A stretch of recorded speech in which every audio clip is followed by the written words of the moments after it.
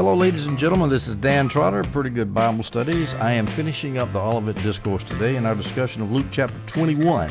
We're going to take up the last three verses of the Olivet Discourse in Luke 21, verses 34, 35, and 36.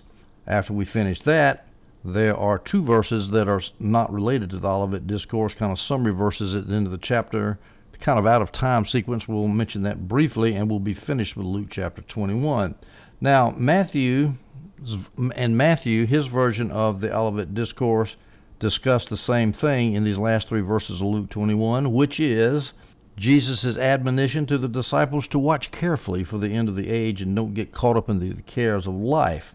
So I'm going to splice that discussion, Matthew 24, 36 through 51, into this audio, into this Luke audio, and then after I return from that splice, we'll take up a couple of verses in verse 34 and 35 that are not mentioned in Matthew or Mark either, for that matter, and then I'll take up those last two verses at the end of the chapter, 37 and 38. So the splice of Matthew 24, 36 through 51, talking about watching for the end of the Jewish age, begins now.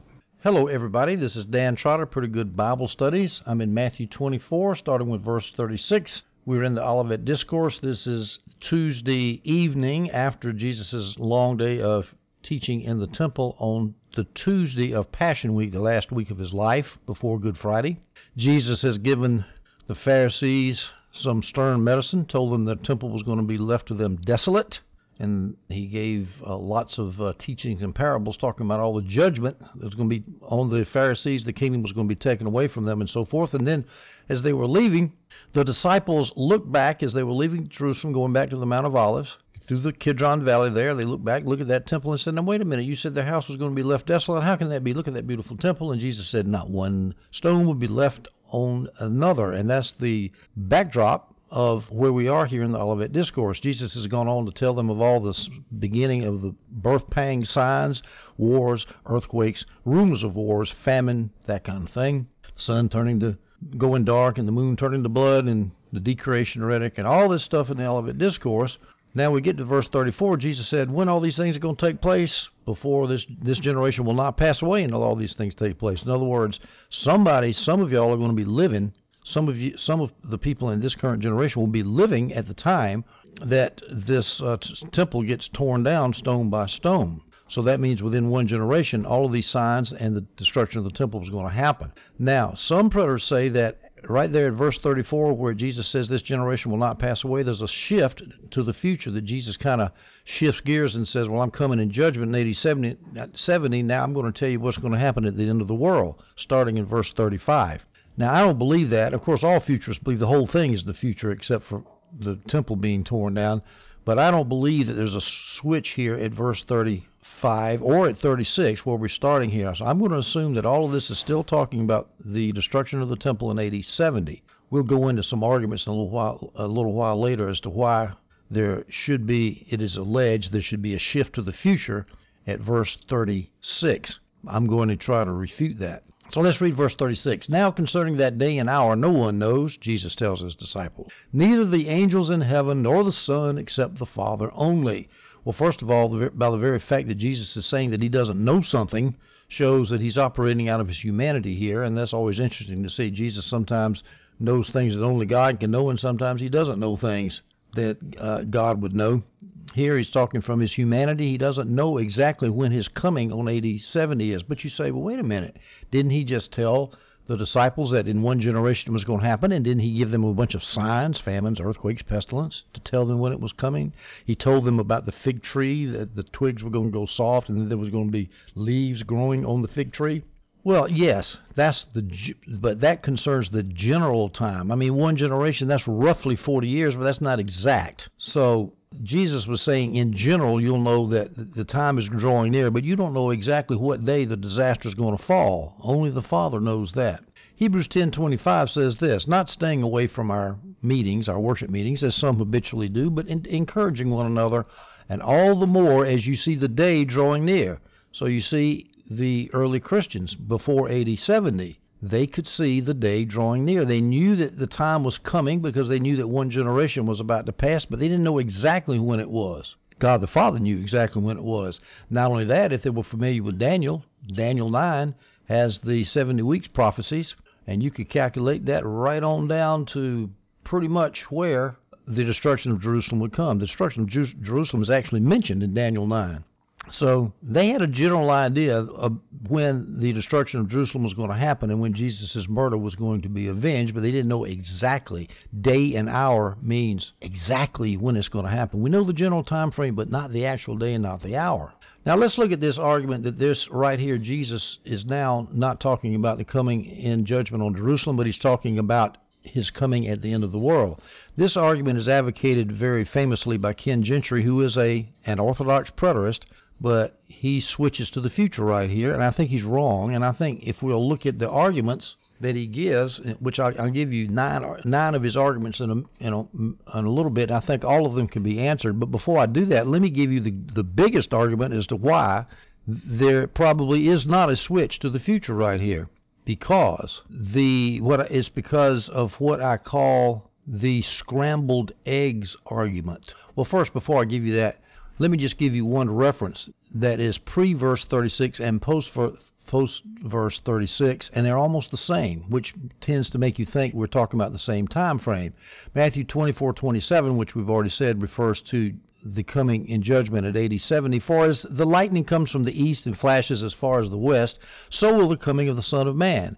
Now Matthew 24:37, which is after the pivot verse in 36, as the days of Noah were, so the coming of the Son of Man will be. Well, the coming of the Son of Man, it just sounds like the same thing that Jesus is talking about here. It's not talking about one coming and then another coming. One coming in judgment on Jerusalem in AD 70, pre-verse 36, and then post-verse 36, a coming at the end of the world. And there's certainly no indication in the text. Jesus would have to be just switching gears, boom, out of the blue, with no warning, with no context. And I don't think his listeners could have followed that. If he was going to make a shift, it seems like he would have told them that he was going to make a shift, but he doesn't. That's the first argument right there, why Jesus is still talking about AD 70 when we get past verse 36. Now, let me give you the scrambled eggs argument.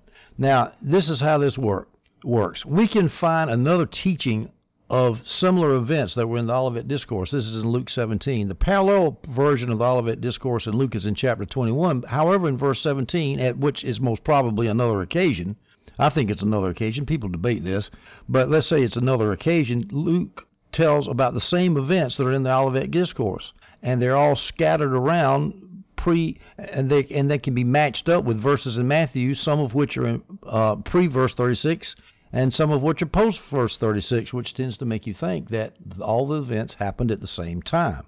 Let me give you an example.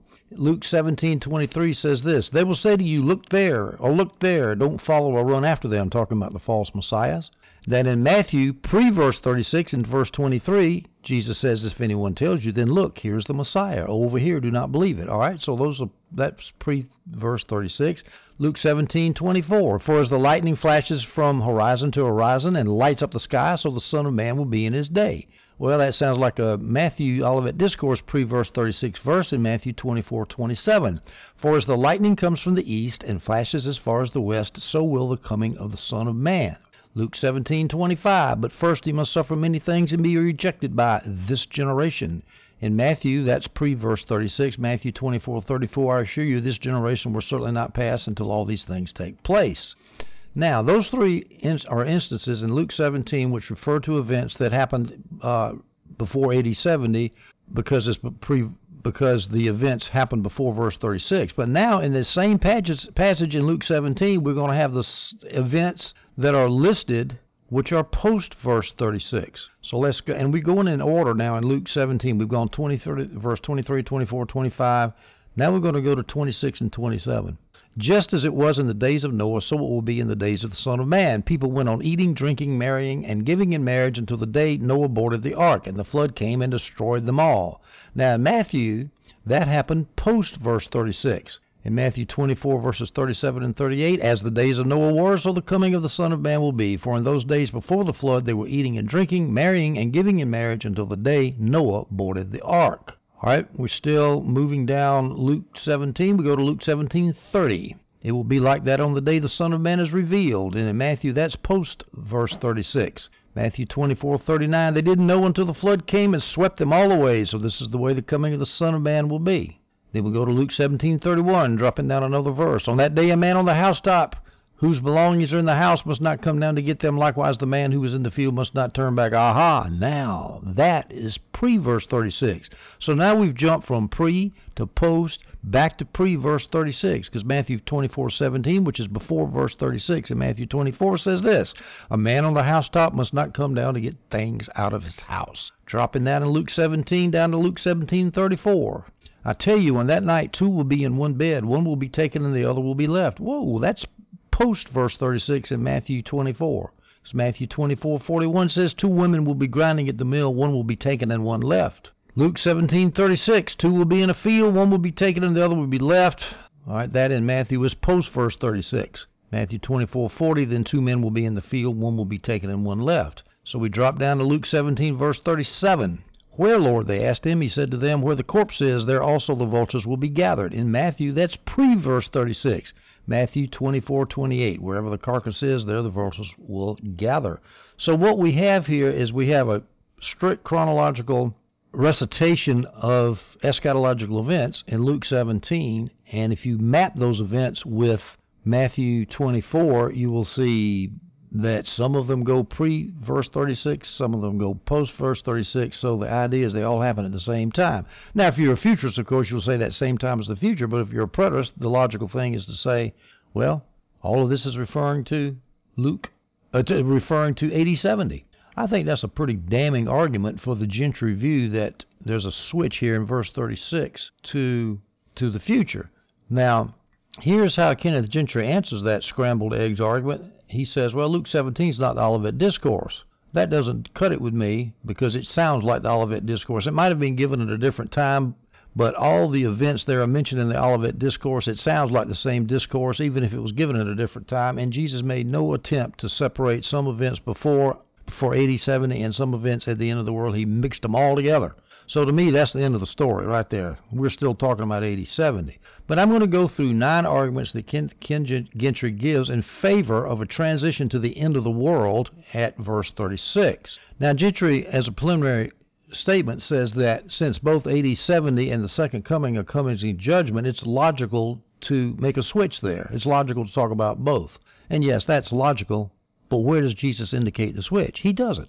And to me, if you're talking about a momentous switch from AD 70 to the end of the world, he would have told the disciples. And besides, he's making a switch to disciples who don't even understand the concept of coming back at the end of the world, as I've made abundantly clear in the first audio in this series here on the Olivet Discourse. So here we have a logical switch that's logical to you and me and logical to Jesus, but not logical to the disciples. They wouldn't have understood it. And plus, it's a switch done in silence because there's no indication of a switch. All right, let's start looking at, that's Gentry's first argument. It's logical to have both, and I just answered it, but it's logical, but not to the disciples, and it's done in silence, so why say there's a switch to the future there? That's the first argument. The second argument, Matthew 24:34 is a logical concluding statement for AD 70. This generation will certainly not pass away until all these things take place. Boom, end of story. That's the stopping point. Well, the answer to that is that the first part of the discourse before verse 34 is to tell Christians when to expect, about approximately when the judgment on Jerusalem was going to come, and then after you get past 34, and verse 34 is culminating, it tells when. There were some signs, birth pang signs, and then bang, verse 34 sums it all up. This generation will not pass away.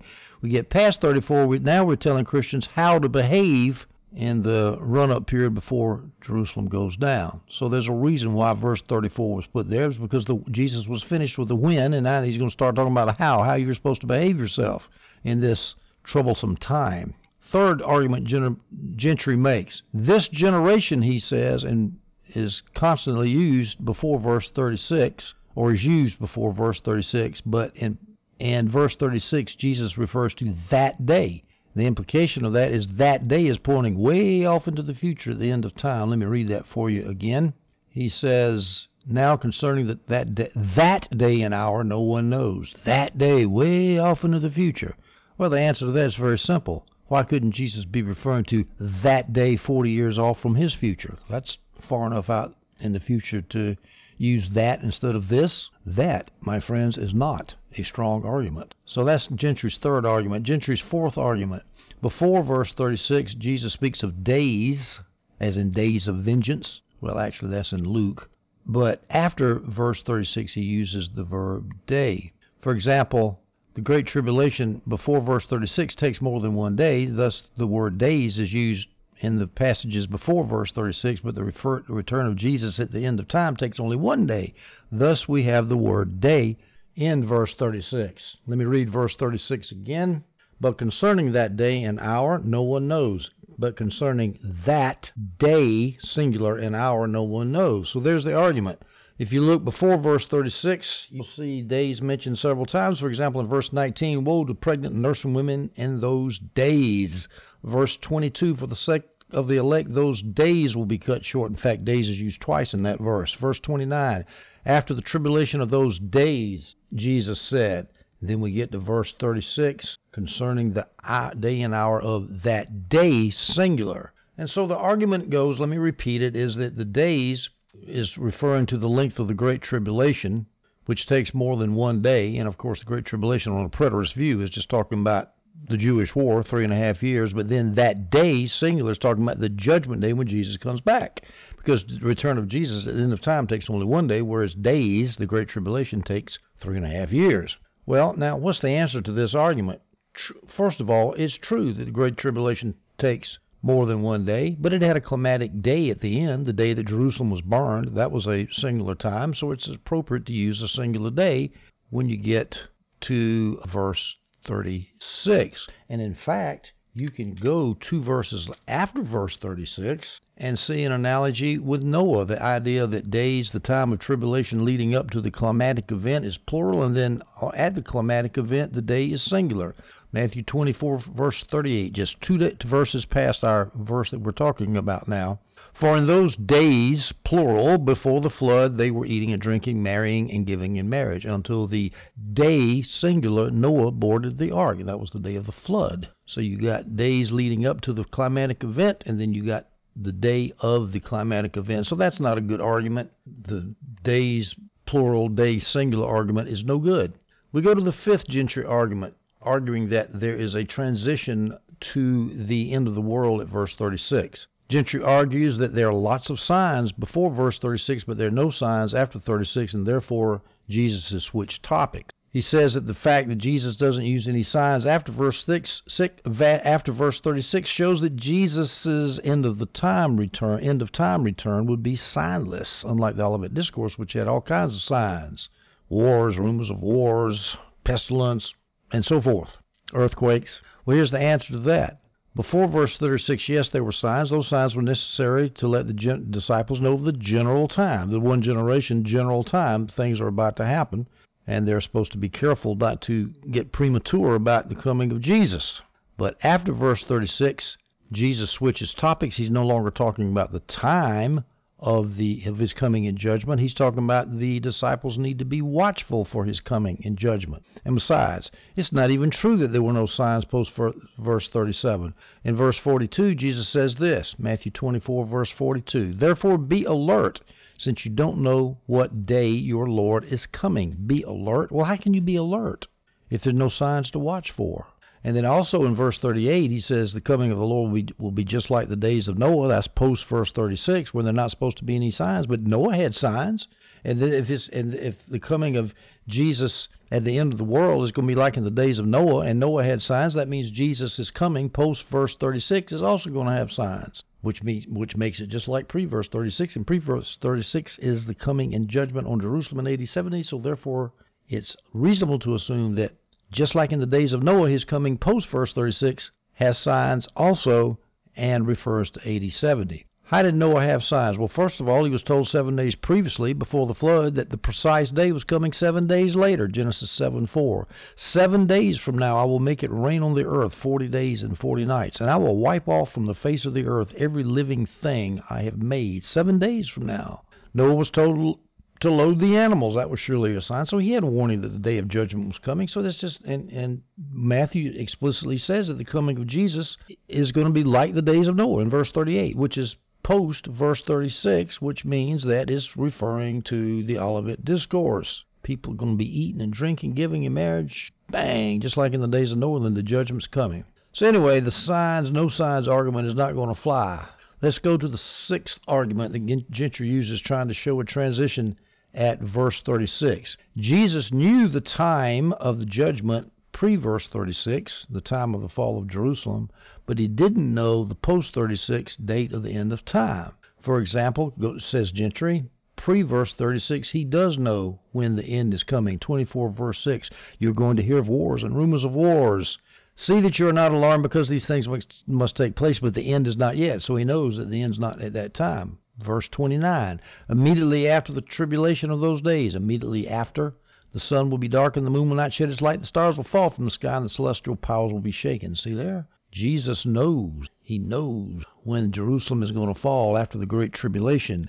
Verse 30, then the sign of man will appear in the sky, the sign of the Son of Man in heaven will appear. The sign of the Son of Man will appear then, which shows that he knows approximately, knows when it's going to take place. But in verse 36, after verse 36, he does not know. In verse 36, he says this, concerning that day and hour no one knows, neither the angels in heaven nor the Son, except the Father only. Well, the answer here is very simple. Jesus knew the general time of judgment within one generation, and there's going to be certain preliminary birth pang signs. He knew that generally, just like Noah knew generally there was a flood coming. But just like Noah, who didn't know the precise time that the flood was coming, Jesus didn't know the day and the hour, the precise time that the judgment on Jerusalem was coming. So that's the sixth argument that Jesus has used. But Jesus' knowledge changed. Before verse 36, he knew, but at post 36, he didn't know. That's not going to fly. Now let's go to the seventh argument that Gentry uses. He says in verse 34, Jesus says, this generation will not pass away, which shows that the coming is fairly quick, within 40 years. But the verses post 34 show a long, long delay. Therefore, Jesus is said to be talking about the end of time. Now, here's some examples of these so-called delay verses that show a long, long delay.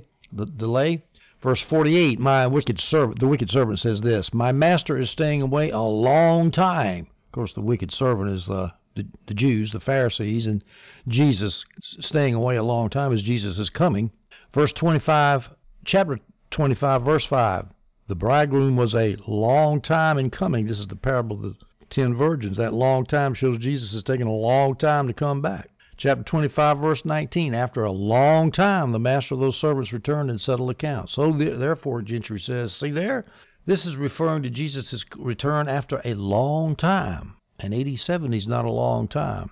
Well, long is a relative term. And in all three of those cases I just gave you, the delay could not be longer than one single lifetime. In verse 48, the wicked servant says, my master is staying away a long time. Well, that's for the lifetime of the wicked servant at the max. It was the wicked servant who was cut to pieces, not his remote descendants. How about this in Matthew 25:5? The bridegroom was a long time in coming, the parable of the 10 virgins. It was the bridegroom who returned to the 10 virgins. He was gone a long time, but it was the bridegroom that returned, not his remote descendants. That's within one lifetime. Matthew 25, verse 19, after a long time, the master of those servants returned and settled accounts. This is the parable of the talents, the master being Jesus, of course.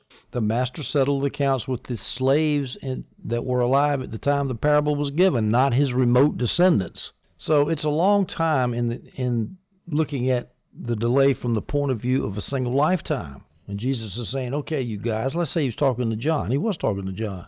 Listen, I'm going to delay 40 of your years of your life. I'm not coming back. But after 40 years, I will. That's a long time for an individual lifetime. So that argument doesn't hold water either, the long time delay versus. It's a long time to 80, 70, just like, relatively speaking.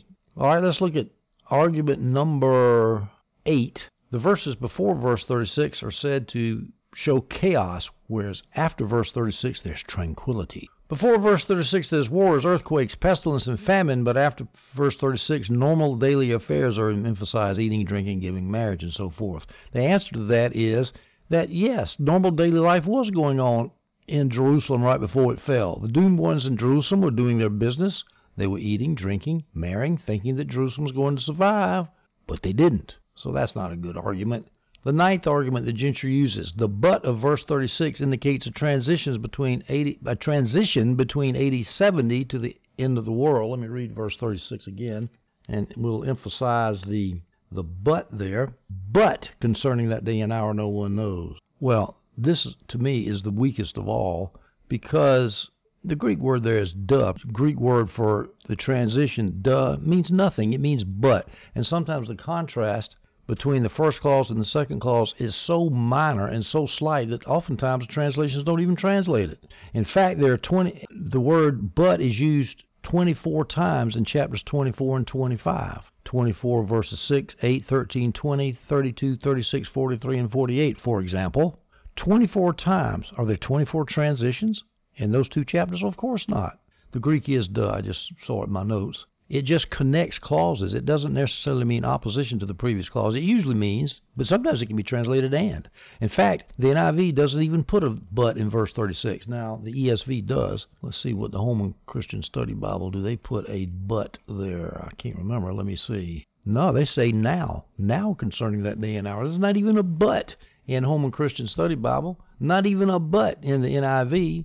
That is an argument that's not worth mentioning, except that Ken Gentry mentions it. I would have thought somebody that's as scholarly and as knowledgeable as he was wouldn't use an argument like that, in my humble opinion. But at any rate, we're going to assume from now on that the rest of these verses are referring to 80-70. So let's go to verse 37 to 39. As the days of Noah were, so the coming of the Son of Man will be, the coming of the Son of Man to judge Jerusalem.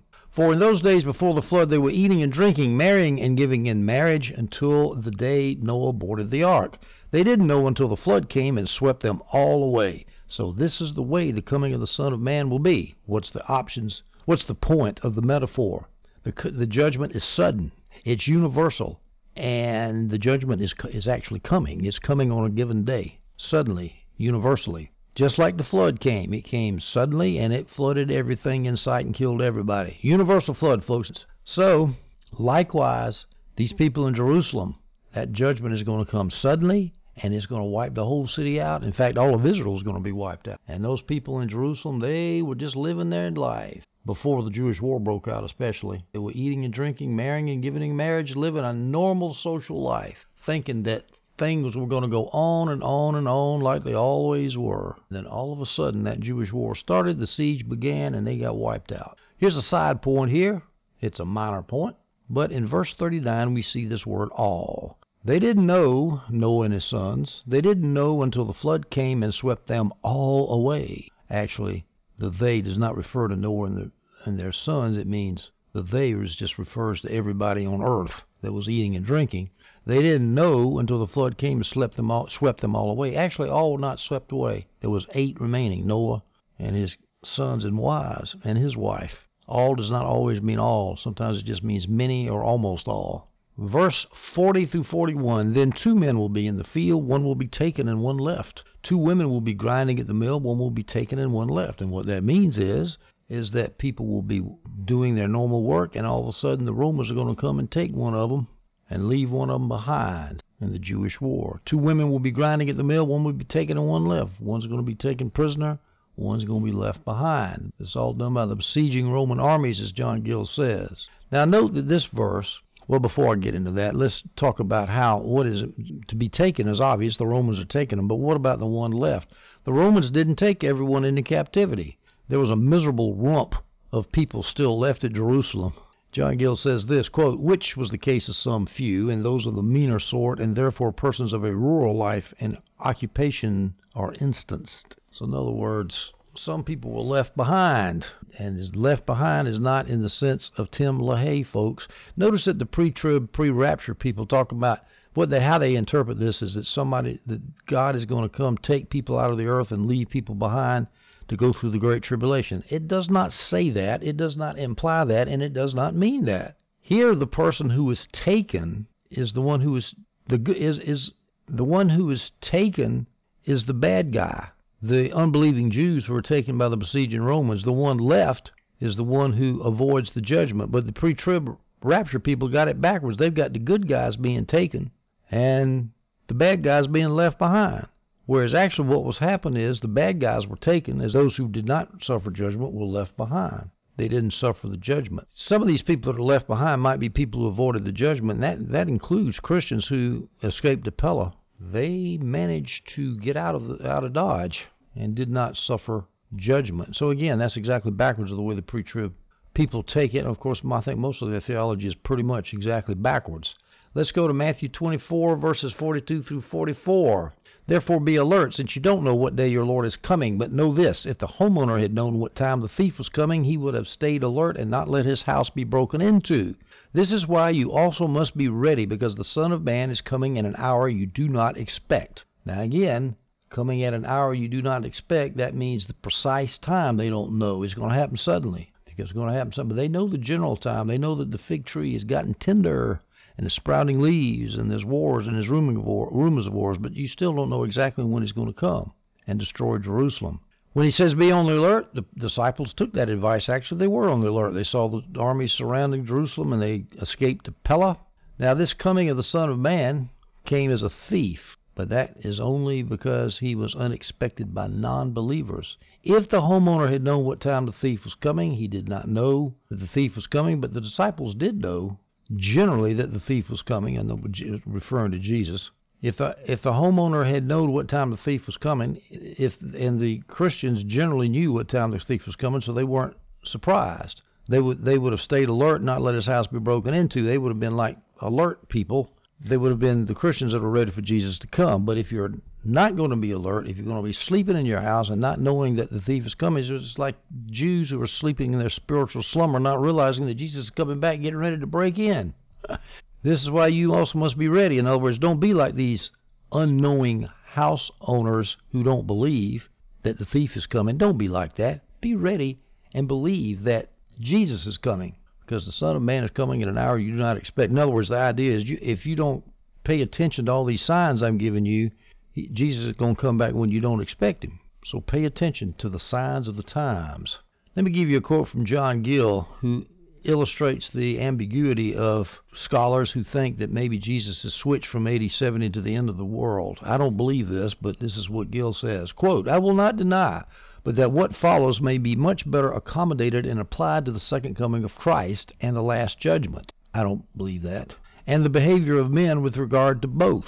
In other words, all this stuff is ambiguous. It can go for the last judgment or it can go to 80-70. All this stuff that's happening now after verse 36, more often seems to better apply to the second coming of Christ than anything said before, says Gill. And it may be our Lord's intention to lead his disciples gradually and, as it were, imperceptibly to the last scene of things on earth, to make way for the parables and description of the future judgment in the next chapter, still keeping in view and having reference to the subject he had been so long upon. So Gill says there's a silent shift to the future. He's kind of getting them ready for the final judgment. He's talking about the preliminary judgment. And actually, that does make sense, except for one thing. Jesus never indicates it anywhere. And I don't know how he expected his slow disciples to pick up on his shift. And I don't think the average reader of the Gospels would ever pick up on it either. Matthew 24, verses 45 through 51. Who then is a faithful and sensible slave, whom his master has put in charge of his household to give them food at the proper time? That, of course, refers to the the good apostles that Jesus wants them to be, a sensible slave in charge of his household, in charge of the church, feeding the Christians at the proper time. That slave whose master finds him working when he comes will be rewarded. In other words, Jesus says, I'm leaving, I want you to work. Build the church. Verse 47, I assure you, he will put him in charge of all his possessions. In other words, Jesus is going to put those apostles in charge of his church if they stay alert and keep working. But if that wicked slave says in his heart, and that refers, of course, to the Pharisees and Sadducees, if that wicked slave says in his heart, my master is delayed, oh, where is he? He's gone a long time, and starts to beat his fellow slaves, that's referring to the Pharisees beating the Christians, the Pharisees and Sadducee Jews beating the Christian Jews, and he starts to beat his fellow slaves and eats and drinks with drunkards. In other words, acts unrighteously. That slave's master will come on a day he does not expect, and an hour he does not know. In other words, the non-believing slave, the wicked slave, is not going to know when Jesus comes back. It's going to happen all of a sudden. He, the returning master, which refers to Jesus, will cut him to pieces and assign him a place with the hypocrites. Jesus is going to cut the Pharisees and the Sadducees to pieces because he's going to come on them unexpectedly. In that place, Jesus is going to assign the Pharisees and Sadducees to a place with the hypocrites. Where is that place? In that place there will be weeping and gnashing of teeth. This is similar to a parable in Luke 12, verse 42, where the Lord said, "Who then is the faithful and sensible manager his master will put in charge of his household servants to give them their allotted food at the proper time?" So Jesus is constantly referring his apostles to being stewards of a household. Now, let's look at that word delayed again. The wicked slave says in his heart, "My master's delayed," but only for a lifetime, because it's the wicked slave, remember? Can't delay over, because Jesus came back and cut up the wicked slave. So that means the delay could not have been more than the lifetime of the wicked slave. One lifetime, one generation, if you will, maybe, like about 40 years. This wicked slave that was cut up, this could refer to an ancient mode of punishment according to Adam Clarke. First the feet, then the hands, then the legs, then the arms, and then the head were all cut off. Ooh, that's not an easy way to go. It wasn't an easy way for the Jewish kingdom to go. A lot of people died, 1.1 million according to Josephus. The wicked slave was cut up. Now, this assigning of the place where there is weeping and gnashing of teeth sounds like the parable of the wheat and tares. Matthew 13:40-42. Therefore, just as the weeds are gathered and burned in the fire, so it will be at the end of the age. The Son of Man will send out his angels, and they will gather from his kingdom everything that causes sin, those guilty of lawlessness. They will throw them into the blazing furnace where there will be weeping and gnashing of teeth. Sounds an awful lot like Jerusalem when it was burned. And it's the end of the age, which sounds like the Jewish age. Of course, the wheat and tares is most often referred to the end of time. I'm not so sure about that. At any rate, we are finished with Matthew chapter 24. All right, we are now returning from our splice in Matthew 24, 36 through 51. And I need to discuss a little bit verses 34 and 35 of Luke 21, because Matthew didn't cover that. Jesus says in Matthew 21, verses 34 and 35, the following: "Be on your guard so that your minds are not dulled from carousing, drunkenness, and worries of life, or that day will come on you unexpectedly like a trap." Now, I'm assuming that day is referring to the destruction of Jerusalem in AD 70 by the Roman armies. Then Jesus goes on to say, "For it will come on all who live on the face of the whole land." Well, actually, the Holman Christian Study Bible has earth, but that word gay can be translated land. Here, it should be translated land. Here, everybody in Israel faced sudden disaster. Everybody in Jerusalem faced sudden disaster. I am not alone in believing this. The great commentator John Gill says it's the land of Judea being referred to here, and Adam Clarke says it's the whole land, the land of Judea. He agrees also. So that is a very confusing translation, but of course all the translations are futurist, aren't they? And they don't even think that it might refer to AD 70, which it does. So it will come that day. Of course, day in the scriptures, it refers to judgment usually, that day, not necessarily the judgment on Jerusalem in AD 70, not necessarily the day of judgment at the end of the world, not necessarily the judgment of the Babylonians on Israel, not necessarily the day of judgment on the northern kingdom by the Assyrians. It means judgment, and here he's talking about Jerusalem from the context. We know that. So it will come upon all those who live on the face of the land. Now, it's interesting that Jesus asked his disciples, or warned his disciples, not to be dulled from carousing, drunkenness, and worries of life. Well, to me, it's sort of strange that he would expect his disciples to get seduced by that kind of nonsense.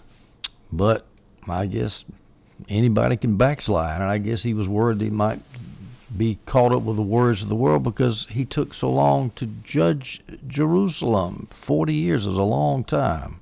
A long time when you're getting persecuted from synagogue to synagogue, talking about the coming of the kingdom. And Paul, remember, told Timothy in that day there will be lovers of self and all those terrible things that will happen, in which futurists always refer to the end of the world. I don't believe so. I believe he's referring to the events leading up to the destruction of Jerusalem in AD 70, and apparently there was going to be falling away from the faith. People were going to lose heart, lose hope. In another place, earlier in Luke, Jesus was preparing his disciples. He says, "Do not lose hope and do not stop praying," because of all this stuff that's going to happen. Not only the persecutions from the Jews, but also the cares of this life. We're going to tempt the disciples, and he's saying, don't do that, but keep looking for me. I'm coming back. Just hang in there. I will wipe out these people who are trying to kill you. All right, let's go now. That's the end of the Olivet Discourse. Let's go to the last two verses in Luke, which are not really tied to the Olivet Discourse. In fact, A.T. Robertson in his Harmony puts it all the way back Tuesday morning, not here Tuesday evening on the Olivet Discourse, but earlier that morning when they're walking into the temple and they see the cursed fig tree not bearing fruit. I don't know why he picks that time. It seems to me it's just these two verses are just a summary talking about Jesus' habits.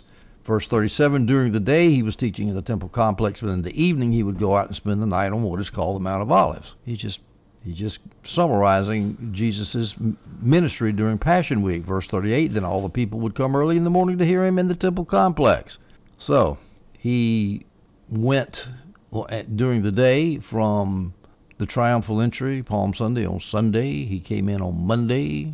That's when he cleansed the temple for the second time. Then he came in on Tuesday when he had most of his ministry in the Olivet Discourse. He took Wednesday off, and then he came into Passover for Thursday night. And then Friday night he went back to the Garden of Gethsemane and was arrested and crucified on Friday. But in general, during that week, he would go in the morning and teach in the temple complex and then go back to the Mount of Olives at night to Bethany. And thus endeth the discussion of Luke chapter 21. We'll take up like Luke chapter 22 in the next audio. I hope you enjoyed this one.